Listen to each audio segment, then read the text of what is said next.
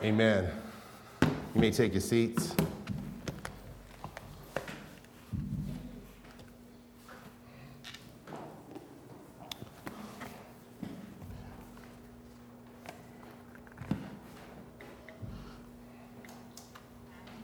Let's go to the Lord in prayer.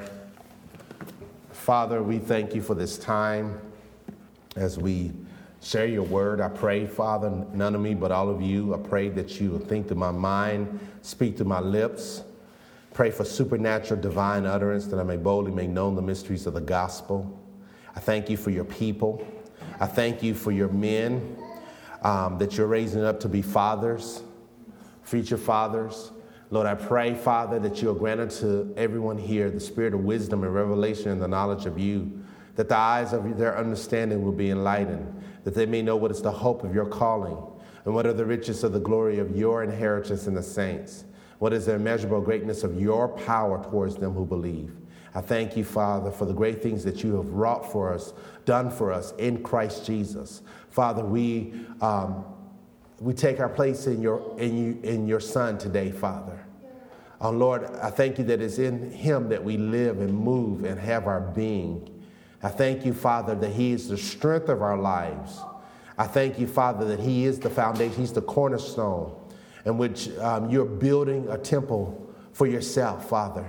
We are your temple. We are your people, a chosen people, a royal priesthood, a peculiar people, Father, called out of darkness. And we thank you and we honor you. And we show forth your praise in Jesus' name. So everybody just take a moment to just lift up your hands and thank the Lord for being your Father. Just take a couple moments. Lord, we do thank you for being our Father. For you are the Father of all fathers. You are what it is to be a father, Father. And we thank you for being our Father. Father God, we thank you. Our spirit cries out, Abba, Father. And Father, I thank you, Father, for just seeing fit to engraft us into your olive tree, Father, that we are part of your family and your kingdom. And we thank you for these things in Jesus' mighty name. Amen. Amen and amen. So today we're going to talk about building a godly legacy. In light of Father's Day, we have future fathers here, and so some are closer than others. And so we want to salute you all, and as we go into the scriptures to find out what the Bible has to say about building a godly legacy. All right, so happy Father's Day to all the fathers and future fathers. The calling of a father, it requires the grace, the wisdom, and the anointing of God. It's a little echo here. It's a high calling in Christ Jesus to raise a family in the faith. How many of you know that? That it's a high calling. It's not a low calling. Some people look at it, oh, let me just get behind the pulpit. Let me be on television. But it's really a high calling in Christ Jesus to raise a family in the faith. Anyone can make a baby, but not everyone can be a father. If a man does not manage his own house, he's disqualified from even leading in the church. He can't be a bishop. He can't be an overseer, a pastor, an elder.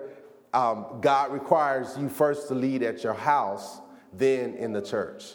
Some people want to lead in the church and then at the house. So we got to be careful over that. God takes the calling of a pastor seriously. It's not a light thing. It's a serious thing. We're going to see some scriptures in a minute. Future fathers should be crying out for wisdom now, preparing for the future kids that they will raise. So today I want to talk about building a godly legacy for your children. Amen. Well, one of the purposes for marriage is to have children. That's one of the purposes. Malachi talks about that.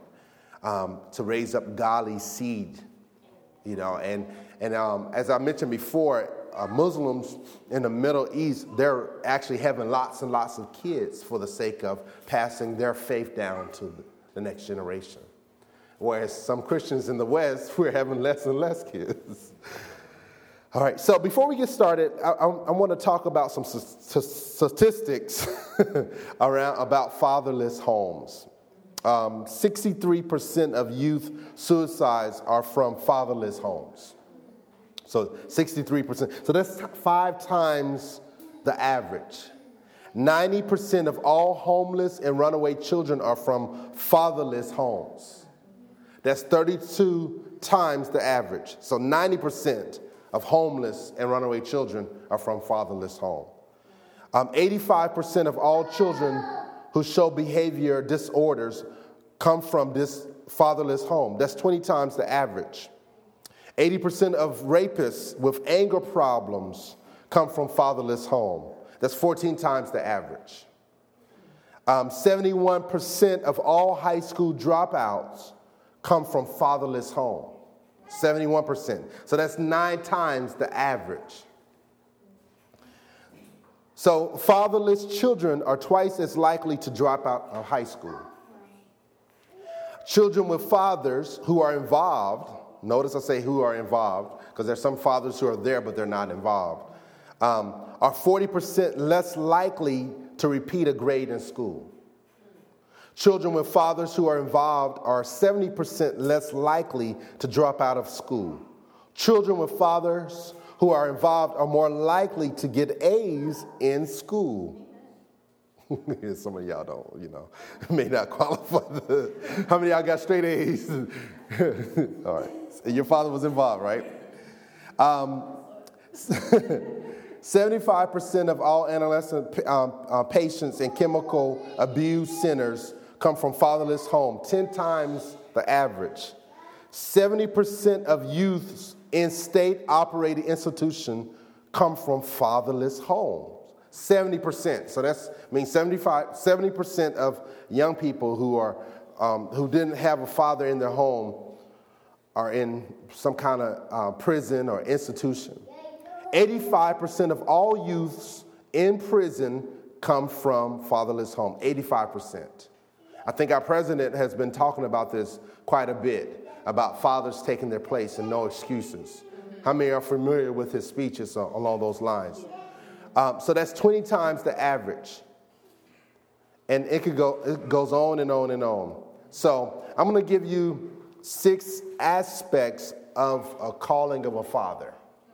6 aspects. And then we're going to actually go into 12 keys to building a godly legacy for your children. All right? So here we go. Here are the 6 aspects. Number 1, a father should be a visionary. A visionary. Where there is no vision, the people perish. So you got to have a vision for your life. You got to know where you're going. That you don't necessarily have to have all the details, but you should have a vision. Any woman who's trying to get married should marry somebody with a vision. They can be poor, but as long as they have a vision, they're going to go somewhere. They won't always be poor. Dr. Miles Monroe talked about a young man. He was really poor, but he had a vision. So his wife married him. His girlfriend married him. And he became a multimillionaire because of his vision. So vision will cause provision to come your way. So you got to have a vision. Be a visionary. So the calling of a father should be a vision, is to be a visionary. A visionary for his family, a visionary for his life, for where he's going, should know exactly what he wants to do. It should not be all over the place. They should have kind of something focused. They know who they are in Christ. They know they have a vision of God's glory, so they're doing everything for the glory of God. They're raising their kids with the glory of God in mind. That's a vision. They have a vision for their kids to be saved.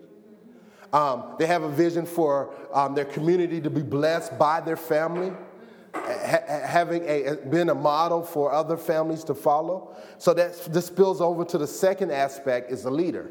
The calling of a father is to be a leader. Fathers are called to be leaders. We have a society that kind of puts down almost now, we both are leaders, but you really only can have one leader. If you look at throughout the scriptures, you only see God leading through, one or maybe a couple, but not congregationally. It wasn't like they voted.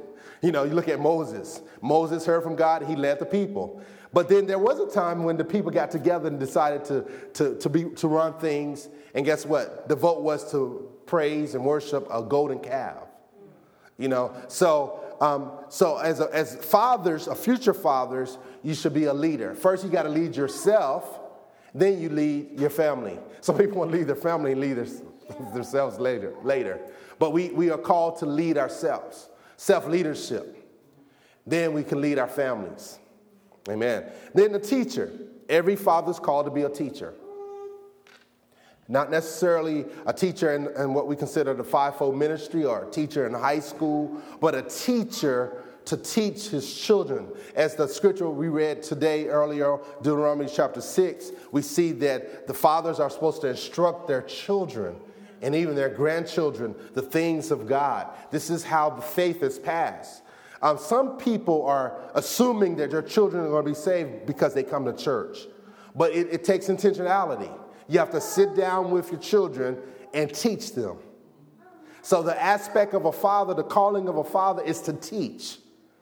Having the ability to teach. God graces men to teach and lead their homes in the way that they should go.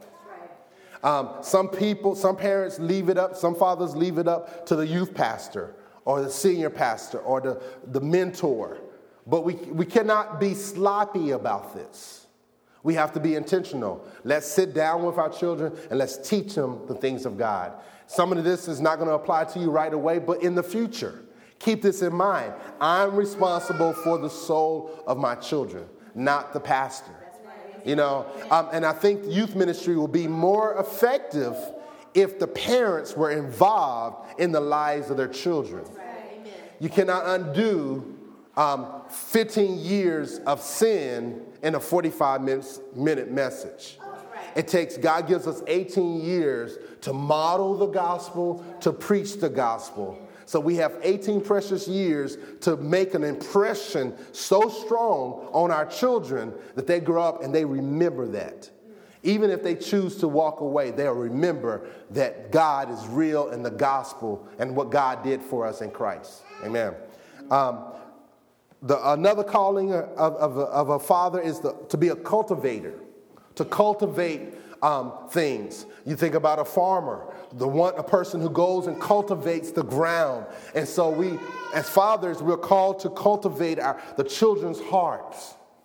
We're called to cause their hearts to be softened to the things of God.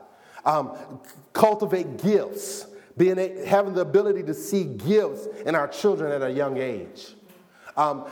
Teaching our sons specifically, and as well as our daughters, to be self-sufficient, to not be codependent, only dependent upon God, but self-confident. Are you with me? Our children should grow up with a low self-esteem. They should know who they are. They should know that they're sinners, but they should know that they have the ability to do whatever God called them to do. So that is the calling of every father, is to cultivate gifts, the gifts that God has given their children. Our children are not to be little mini us, but they're to represent God. We're to be God to them, or represent God's representation to them. So we need to cultivate the gifts that are within them. Encourage them. If some of our children may be called to academia, so we encourage them that way. Some of our children may be called to music and sports. We cultivate that. We encourage that. So that's going to require the father to pray, to seek God, to spend time with the children, to see these gifts in them, so that we can cultivate those gifts and encourage those gifts and promote those gifts. And understand how they learn, because every child learns differently. Some children learn from just, like a board and you're teaching that way. Some children learn more like interaction. So you have to learn the learning styles of your children. Some people don't even know their own learning styles. So you need to take some time to see how you learn. So you can't. It's not a cookie cutter thing for each child. I mean, it's not like, okay, this is the way I'm gonna run and deal with every child. You're gonna have to deal with every child differently, and you're just gonna take the wisdom of God to cultivate. Every child is not called, in the pastor's house. Every child is not called to be a pastor, a preacher. So you can't promote that. Yeah. You got to let God do that. If God places that in that child, then you encourage it. But you don't sacrifice your child for your namesake. That's right. Amen. We got to be, and just another note on that, if your child is gifted with music and sports, you don't want to sacrifice your child for their gifts either. That's right. And we've seen the world do that through the Jacksons. You see little children, they grow up, but they're not developed as mature men and women. Because their children, their parents promoted them or sacrificed them to have this lifestyle. You don't want to do that either. So a wise father will see and know what to do, because being on television and being out in the public, that's a lot to handle, even for adults. We can look at adults and how they just crash. So we got to be careful not sacrificing our kids to the world for the sake of building their future. A father is another calling of a father is to be a provider. It's to be a provider. Fathers are called to be breadwinners. Now, we know that in today's society that it takes two income homes, two incomes to come into the house, but the father should be the provider. The father should not be home chilling unless he's working from home. You know what I'm saying? He should be home and watching Murray all day while the mom is out working and causing, you know what I'm saying. I'm not downing anybody who can't find a job in this society. I mean, this market we are in, but we want to not represent God that way, because we represent God to our sons. And if our sons see that, then our sons will grow up to want to do that. And our daughters want to marry a man who stays home and while they work. So you want to kind of watch out for that. So men are called to be providers. If you look in the garden, before God ever called Eve, the man had a job. He had a place to stay. Are you with me? he had the image of God. That's right. He had knowledge. He named all the animals. He was smart. He was intelligent.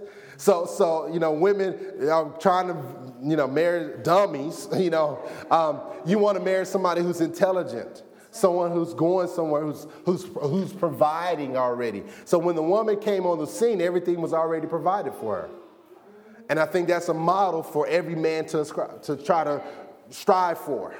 Amen. You may not get it all the way, but at least strive for it.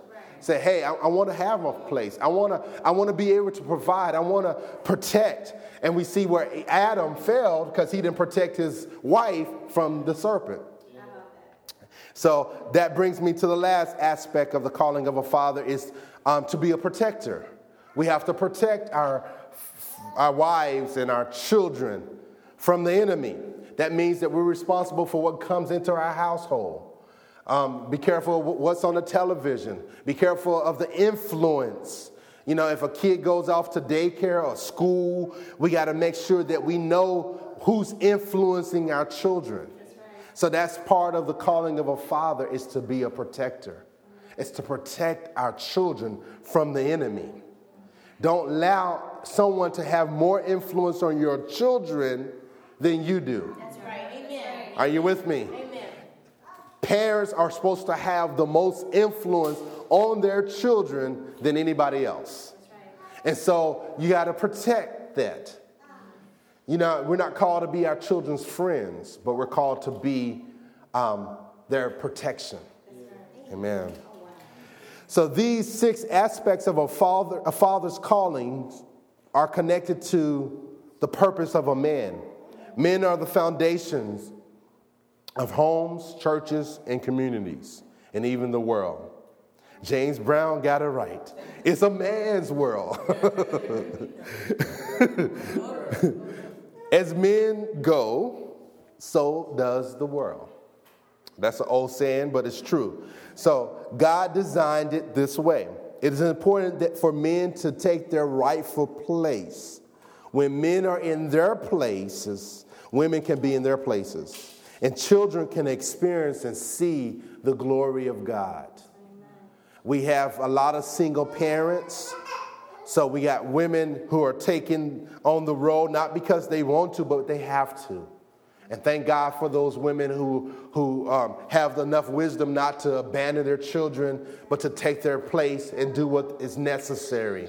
But the way that God designed it is for the man to be the head of the house and for the woman to submit to the head, even as the church submits to Christ. And the man is called to love the wife as Christ loves the church. And the children are to experience and encounter the glory of God through this model. You know, your child should see, as some of y'all get married in the future, your children should see you kissing your wives. They should not see the first kiss through a television, but they should see it as natural between a man and a woman, a husband and a wife. Amen. So, sin has destroyed the family. You know, we have people having children out of wedlock. And so, therefore, the father, there's no father. The father may be there and the father may not be there.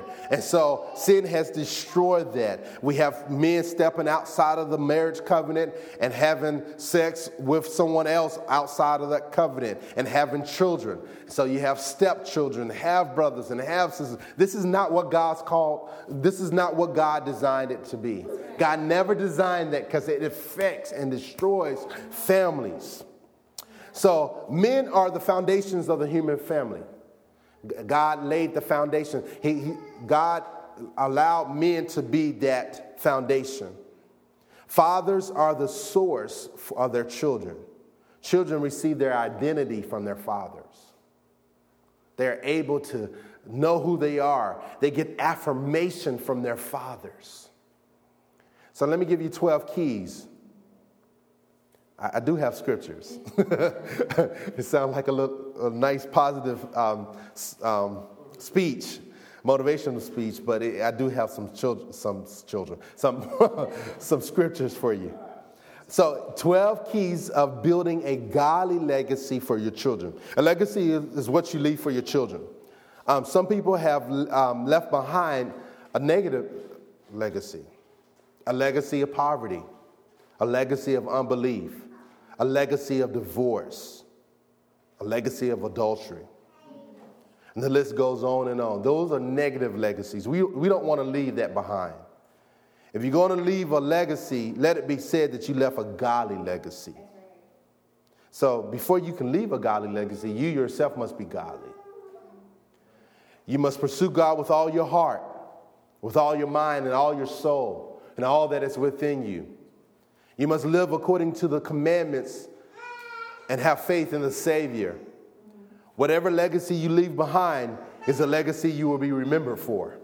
Let's go to a scripture called Proverbs chapter 10. Proverbs chapter 10. And we got to say amen. Man, this is some good teaching. Building a godly legacy. Proverbs chapter 10, verse 7. It says, the memory of the righteous is a blessing, but the name of the wicked will rot. You see that scripture? So those who are just, those who are righteous, those who have been washed in the blood of Jesus, and those who are living godly, their memory is going to be blessed. When people remember you, remember this person, people are going to rejoice and says, thank God they left a godly legacy. Amen. So here are my 12 ways or 12 steps of leaving. This is not all inclusive, but these are some of the steps, some of the things that you need to do to build a godly legacy. The first one is building a legacy of the faith. A legacy of the faith. Legacy of the faith is in a legacy of having faith in God. In order to build a godly legacy, you must place your faith in Christ for your own salvation. as well as believe God and walk by faith daily. So let's look at a couple scriptures. Go with me to Mark chapter 11. Mark chapter 11, verse 22.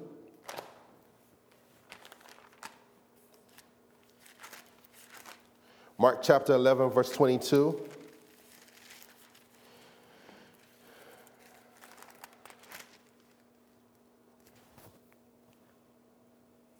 It says, and Jesus answered them, have faith in God. So you want to leave a legacy that you have faith in God. You know, you want to have faith in God. Faith for salvation and faith that God is going to protect you and provide for you. All right, go with me to 1 Timothy chapter 6. 1 Timothy chapter 6. When you got it, say amen.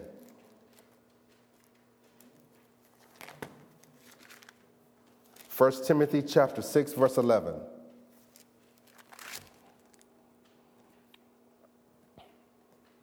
It says, but as for you, O man of God, flee these things.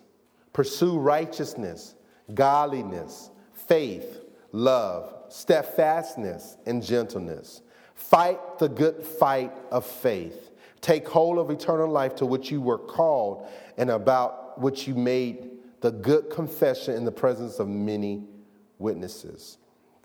So here, Paul is exhorting this young man of God to pursue righteousness, godliness, faith, love, steadfastness, and gentleness. So we need to pursue our faith. Pursue it with all our hearts. So if you want to leave a legacy of the faith, you got to pursue the faith. That means you got to know what the faith is. Jude verse 3 says, contend for the faith which was once delivered to the saints of old. So we got to contend for the faith. We got to know what the faith is. We got to, even the scripture that we read earlier, Deuteronomy chapter 6, it says, hear, O Israel, the Lord our God is one. So we got to teach about the oneness of God. We got to teach about the triune God and teach about the love of God with all our heart, soul, and mind. So this is part of leaving a legacy of the faith, is to understand what the faith is and to pursue the faith with all your heart. Fight the good fight of faith. Have faith in God daily. Believe God for everything that you need. That's what you want to leave behind. Number 2, you want to leave a legacy or build a godly legacy by having a legacy of wisdom. A legacy of wisdom. That means making wise choices. Wisdom is knowing what to do with knowledge and understanding. Knowledge is the what, understanding is the why, and wisdom is the how and the when. So you want to know, you want to make wise choices. See, some fathers are making wrong choices all the time. It shouldn't take you 40, 50 years in making wrong choices. You know, you should get it right sometimes. I'm not saying you got to get it right 100%, but you should have wisdom, the wisdom that is from above. Wisdom is knowing what to do with that knowledge and understanding. So part of that is part of increasing your knowledge base, increasing your knowledge. And we're going to talk about that in a minute. Increasing your understanding. James chapter 1, verses 5 through 7 talks about if anyone lacks wisdom, let him ask of God, who upbraideth not, but giveth to all liberally. And so we need to pray as men. We need to pray for wisdom. Cry out to God for wisdom. Proverbs chapter 2 talks about cry out to God for wisdom. Proverbs 4 verse 7 says, get wisdom, and all you're getting, get understanding. So we are called to get wisdom, to know what wisdom is. And we know wisdom is part of the Word of God. The Bible talks about how the Word of God gives us wisdom for salvation. So we need wisdom concerning the faith. We need wisdom concerning money. We need wisdom concerning life. And so we need to cry out for that. My next point is this. Next key is leaving a legacy, building a godly legacy by having family worship or family devotion. Again, going back to the scripture, Chaz read earlier, Deuteronomy chapter 6, verses 4 through 9. Talks about having quiet times with the Lord yourself. So before you can even lead family worship, you yourself must be in the Word. You yourself must have a prayer life. And then you let that spill over into your family life. Family worship. The Puritans back in the day used to, in order to train an elder, one of the things that they looked at is if the elder was leading family worship. If the elder was not leading family worship, then they were disqualified. Another thing that they did was when they would have, when a married couple, when they first got married, they would the pastor would go over to the house, sit down with the husband, and teach them how to lead family worship. How many know we need that back today? I taught at a youth ministry a couple of weeks ago, and I asked the question, how many of y'all have family worship or a Bible study or prayer at your house? And it was like 3 or 4 hands out of a couple hundred. That's a shame. We have to restore this. We have to see, our homes are like little churches, and the man is the pastor of that church, of that home. So every father is called to pastor their home. Whether they have a calling for the fivefold ministry or not, they're called to pastor their wives, pastor their children. So this is something that God expects of us. Let's go to that scripture that we read earlier, Deuteronomy chapter 6. A legacy of family worship. You think about Joshua. Joshua talks about how, as far as me and my house, we will serve the Lord. Family worship is important. Deuteronomy chapter 6, verses 4 through 9, it says, "Hear, O Israel, the Lord our God, the Lord is one. You should love the Lord your God with all your heart, with all your soul, with all your might. These words that I command you today shall be on your heart, and you shall teach them diligently to your" what? "Children. And you shall talk of them when you sit in your house, and when you walk by the way, when you lie down, when you rise." And this speaks of just everyday life, preaching and teaching the Word of God, discussing the Word of God with your children. That's the legacy of family worship. Bible reading and studying. Being a man given to the Word. If you're not in the Bible, then how can you expect your kids to be reading the Bible? Prayer, leading and modeling prayer in your home and in your church. Being a man of prayer. You must stay in daily contact with God. 1 Thessalonians chapter 5, verse 17 says to pray without ceasing. Luke 18, verse 1 says, men should always pray and faint not. I remember growing up hearing my dad pray and pray with tears in his eyes. Seeing that daily. Hearing him cry out to God for the children. That's the legacy we want to leave for our children. That's how you build a godly legacy. How many remember your father praying? Remember hearing your father praying while growing up? That's a legacy that we need to hear. It's one thing for children to grow up hearing their father and their mother argue. But how much more should we let our children hear us pray? Prayer is important. I remember a spiritual mother, Mother Gussie, she prayed with her children, and her children never forgot it. She would get up in the middle of the night and pray. Sometimes God will have her wake her up, and she would pray. And this is the legacy that we need to leave for our children. A legacy of prayer. They hear us praying, and then we pray with them. Even after we discipline them, we should pray with them. We should call for them to repent. Don't just whip them. Whip them and pray with them. Some people want to just pray with them, but some people need a bit of whipping. Some children need to be whipped and prayed with. So we want to have the balance. I'm just going to pray with them. No, pray with them and whip them. I'm going to cast the devil out. Well, you still got to whip them. All right, so a legacy, also part of having a legacy of family worship is fasting. Fasting reveals self-control. We're called to be self-controlled as believers, especially as fathers. Our kids need to see us living a fasted life. Matthew chapter 6 says when we fast, it's not letting us know that we are, it's an option, but it's when we fast. Jesus says, when you fast. Now, as you can see, I fall short of the glory of God in this area. But it's all good. God is working on me. There was one point I was fasting a lot, but I haven't fasted really a long time. But thank God for his grace. Moving right along. Part of this family worship is praise and worship. We need to bring forth God's praises as men. Our children should see us lift up our hands without wrath or doubting. That's 1 Timothy chapter 2. 2 Timothy chapter 2. 1 Timothy chapter 2, verse 8 talks about men. I pray that men lift up their hands, lift up their holy hands when they pray. So our children need to see us lifting up our hands at home and in church. Amen. Some children see their fathers lift up their hands to hit their mother. This is why Paul says, I pray everywhere that men lift up holy hands without wrath or doubting.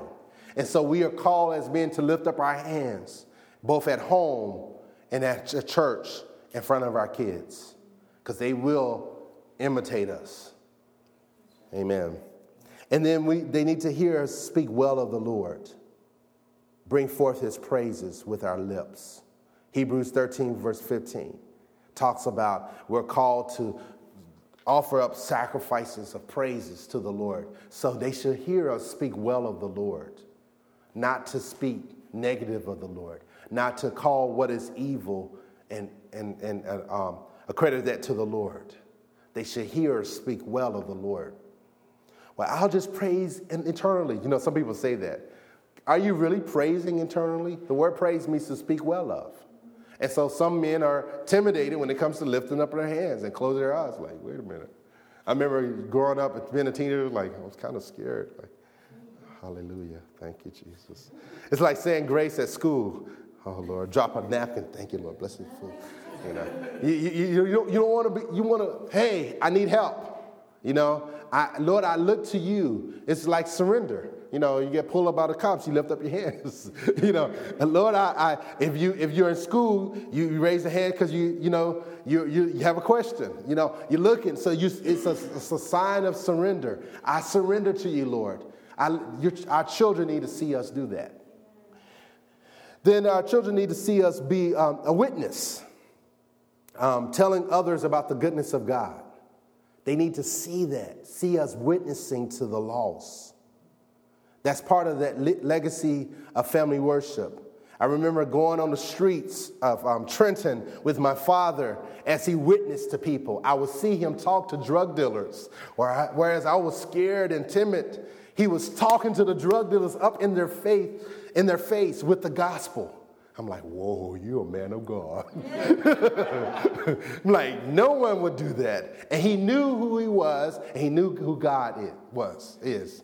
And so he was confident in his witness. He was witnessing. And our children need to see their fathers witnessing to others. How can we expect them to witness to their friends when we don't witness to ours? And then last, under the legacy of family worship, is giving. Our children need to see us model a lifestyle of giving. Givers are worshipers. If you show me a giver, I'll show you a worshiper. Abraham is an example. He was offering up Isaac to the Lord. That's worship. He was giving his only son, biological son, to the Lord. Acts 20, verse 35 says we're more blessed if we give. And so don't talk about Jesus at the restaurant and don't leave a tip. They need to see us worship the Lord in giving, not only in church, but outside of the church. We need to be givers of our resources, of the resources that God has placed us stewards over, giving to the waiter and waitress, even if they have bad service. So I'm going to give her, I'm going to bless them anyway. Now, that's a challenge for all of us, but okay, let's move on. A legacy of spirit-led living. A legacy of spirit-led living. As fathers, we're called to be led by God. Our children need to know that we can hear from God and we can be led by him in our daily lives. As God leads us, then we can lead our families. 1 Corinthians chapter 11, verse 1, it says, follow me as I follow Christ. So as I follow Christ, my children should follow us. Our wives should follow us. My next point of building a godly legacy is a legacy of hard work. Hard work. Let's go to a couple scriptures for this. Go to Proverbs chapter 10, verse 4. Proverbs 10, verse 4 says, a slack hand causes poverty, but the hand of the diligent makes rich. So we should leave a legacy, or build a godly legacy through a legacy of hard work. Let's continue. Ecclesiastes chapter 9. Ecclesiastes chapter 9, verse 10. It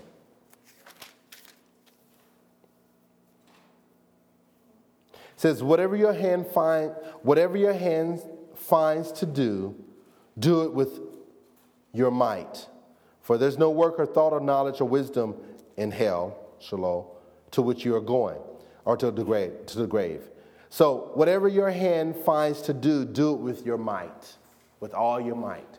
And so here again, speaking of hard work. Now, let me show you this other scripture. Ephesians chapter 4. Ephesians chapter 4.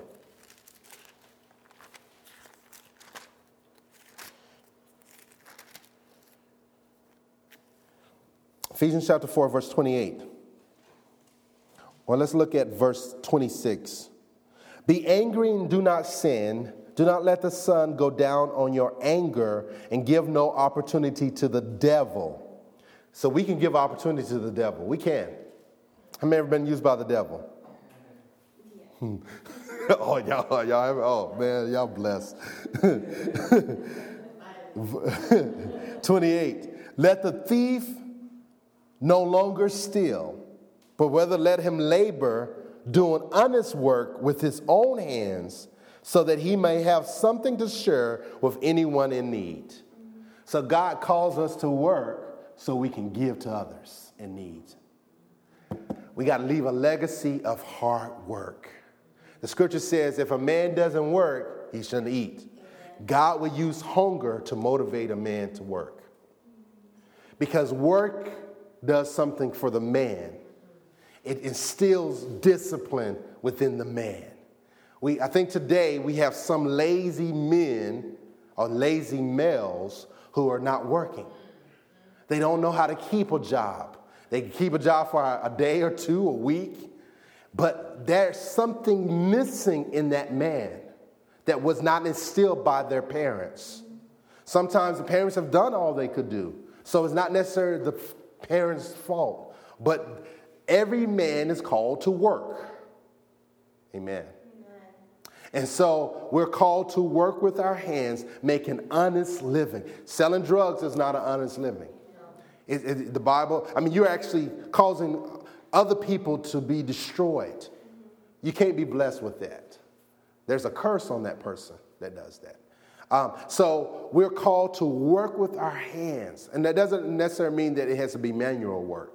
It's just speaking of working. It can be, you can work with a computer, right? You can work at a bank. You can work teaching. So I'm not talking about manual, like, in the warehouse. That doesn't necessarily, but working in the sense of being able to put your God-given abilities to work. Another scripture talks about that. It's Colossians 3:23. It says, whatever you do, do it unto the Lord. That spills into the next legacy of building a godly legacy is a legacy of diligence. We are to be diligent in our service to the Lord in our everyday life. Hebrews chapter 11, verse 6. For without faith it is impossible to please God. He that comes to God must believe that he is who he says he is, and that he is a rewarder of those who diligently seek him. So we're called to be diligent in our faith, Diligent speaks of consistency, being consistent, being a person of our word. The next part, how to build a godly legacy, is a legacy of reading. A legacy of reading. Reading is the calling of every Christian. Did you hear me? Reading is the calling of every Christian. Amen. If you don't read, how can you know God? Now, if you can't read, they have audio books and audio, the Bible, CD, MP3, and so forth. But you should learn how to read. We've been blessed to be in a country where we have access to some teachers who can teach us, whereas in other parts of the world, they don't. 66% of the world who are females, 66% of women in the world can't read. And some of them are living in some suppressed and oppressed societies where they're forbidden to learn. But thank God we're in this country. A legacy of reading. Reading is the calling of every Christian. We're called to read the Bible as well as other books. Reading is essential. We should leave a library behind for our children to have. We should be selective in the books that we buy, knowing that our children will probably read them after us. We want to buy good books, books that will provoke thinking, healthy living, and holy living. Let's move on. A legacy of holiness. We're called to be holy before the Lord and before our children. So we are going to set up a legacy of holiness, living for God. We're called to be an example, a pattern for which our children to follow. We're called to leave landmarks that we were men of God who lived for God. Let's look at a couple of scriptures. 1 Timothy chapter 4. 1 Timothy chapter 4. Verse 8.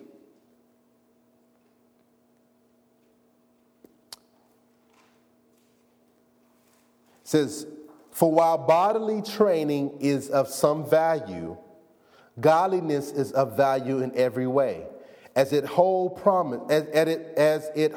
promise for the present life and also for the life to come." So we're to live godly. Godliness is profitable, both in this life and in the life to come. So we're to live for God. That's the legacy of holiness. God is concerned about our sanctification, our minds, our actions, our words. We're to live holy before the Lord. So this is how we build a godly legacy. A legacy of holiness. The next part is, I got three more. A legacy of healthy relationships. A legacy of healthy relationships. Matthew 22, verse 37 says to love the Lord your God with all your heart, your soul, and your mind. And to love your neighbor as you love yourself. So we love God. That's a healthy relationship. We love ourselves in light of loving God. That's a healthy relationship. We need to love ourselves. It says to take care of your wives as you will take care of yourself. And you can't love your neighbor properly without loving yourself. So you love your neighbor as you will love yourself. And so then the next part is to love your neighbor. So we love God, and as a result of loving God, we can love ourselves properly. And as we love ourselves properly, we can love our neighbors properly. That's healthy. Healthy love for self. And then Ephesians chapter 5, go over to Ephesians chapter 5. Is this blessing you? Is this helping you out? Preparing some of the fathers to to leave a godly legacy? Ephesians chapter 5, verse 23.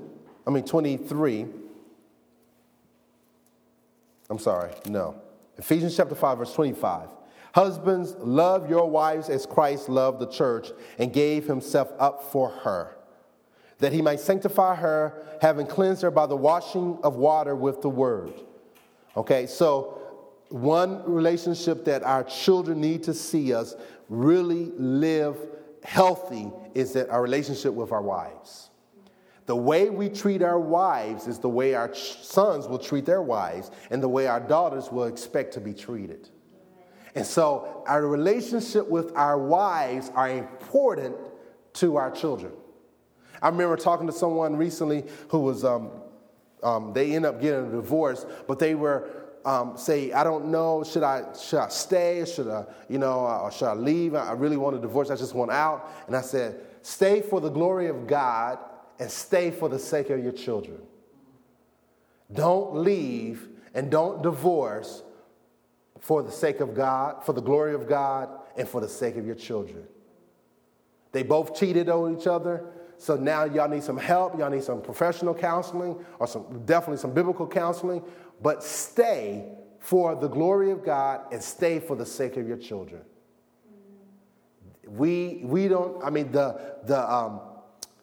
the consequences of a divorce weighs heavy on the children.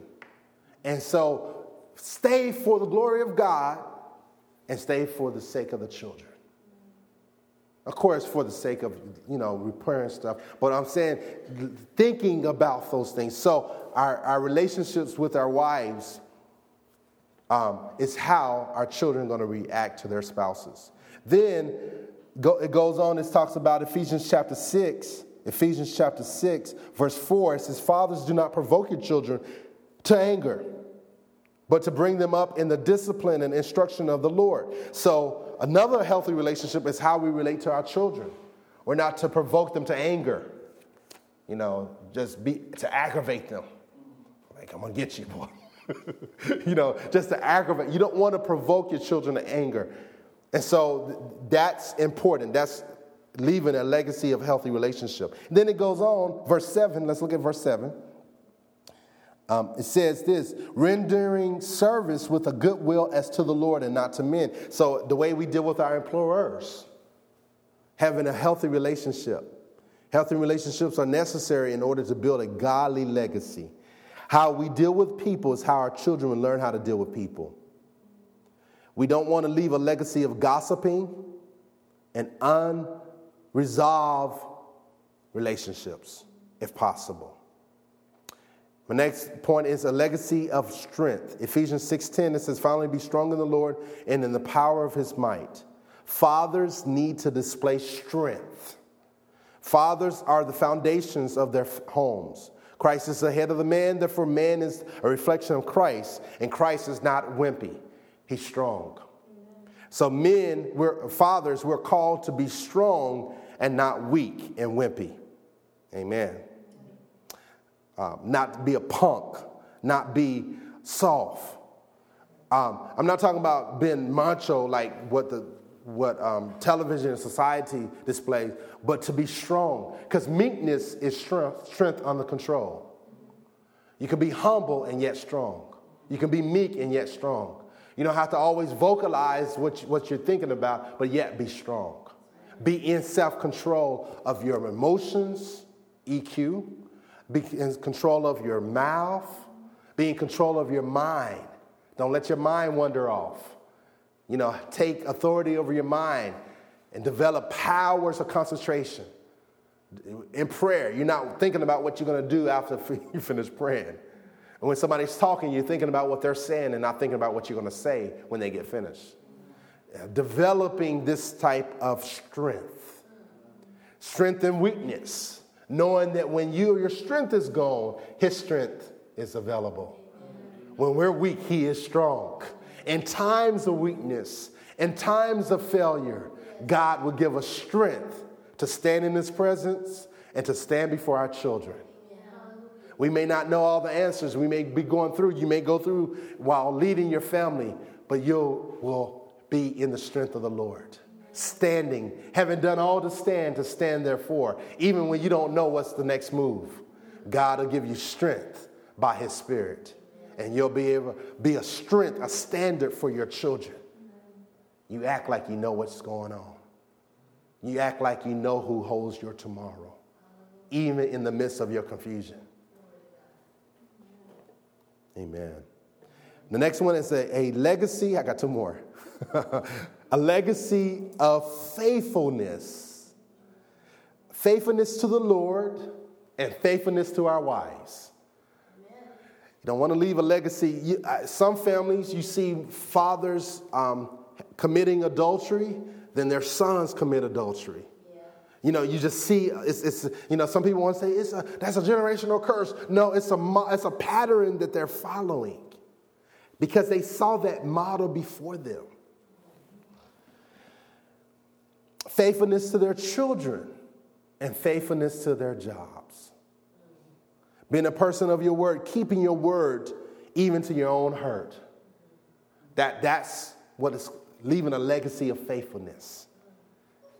A legacy of never walking away when things get tough. Some men, they walk away. They leave their children. They leave their families. But leave a legacy of never walking away. I refuse to walk away. And I can be going through hell. My wife could be upset at me, wanting to kill me. But I will not walk away. I meant what I said when I say to death do us part. I'm not going to walk away when she is sick. I'm not going to walk away when she's mad and when she cannot articulate because of some kind of disease. I will stand and be with her until death do us part. And I will be there for my children, whether they're saved or unsaved, whether they're walking with God or whether they're in drugs. I'm going to be there. I'm going to be the standard of faithfulness by the grace of God. Amen. My last part is a legacy of wealth. A legacy of wealth. Building a godly legacy is leaving an inheritance for your children. Let's look at some scripture. Proverbs 13. Proverbs 13, verse 22. Says, a good man leaves an inheritance to his children's children, but the sinner's wealth is laid up for the righteous. I want to submit to you this day that we should be, as men and future fathers for those who are not fathers, and as fathers for those who are fathers, building wealth for generations to come. This pleases God. Yes. God doesn't want you to leave behind bills and unpaid debt, but a financial blessing. This is what fathers are called to do, leaving a legacy of wealth, financial wealth, not just spiritual. I'm talking about money. Money. This is not a prosperity message, but this is a message, a call to leave a legacy of wealth, building wealth for your children. We want our children to do better than us. And so we want to leave behind. We ourselves must know something about money. We ourselves must be people who are saving and storing up. But at the same time, we must teach our children at a young age. Whatever we didn't get, make sure they get it. Yes. And I have 4 points. How to build a godly legacy. Taking the legacy. 1 is walking with God. 2 is dream big dreams. 3, write your vision for a godly legacy. And 4, build a godly legacy every day. Let me say it again. 1 is walking with God. This is the application of this. Walking with God. 2, dream big dreams. 3, write your vision for a godly legacy. And this applies to mothers as well. And build a godly legacy every day. Every day you should be working on your godly legacy. Every day you're working on increasing your knowledge base. Every day you're working on healthy relationships. Every day you're working on saving money for your children, storing up, building wealth for them. That's what rich people do. They save up for their children, and their children walk in that same calling, if I can call it. They pick up where their parents left off. If we are in debt and leave that to our children, then most likely they'll be in debt. So we don't want to have that. We want to do better.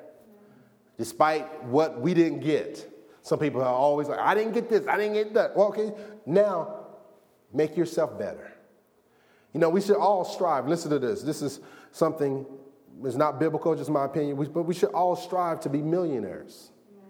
Not so much for just the millions, I got this from Jerome, but what we will become as a result of it. More discipline. For the glory of God, of course. You know, I'm a millionaire, and then you don't see you at church. Don't want that to happen. You know, everybody can't handle that. But God wants you to be blessed. You know, read Deuteronomy 28. You're blessed in the city, blessed in the field. He wants you to enjoy what this world has. But he doesn't want this world to have you. Amen. And that's the point. That's the missing ingredients in some prosperity messages. But you want to leave a legacy of wealth for your children. Say, man, they paid college out of their pockets. If they didn't get a scholarship, you know, you can pay, and then they can have some money to start their life. Let's pray. Father, we thank you for this time and pray for the future fathers and the fathers that are hearing this, that you would give us wisdom and guidance. May we leave a godly legacy for our children. In Jesus' name, amen.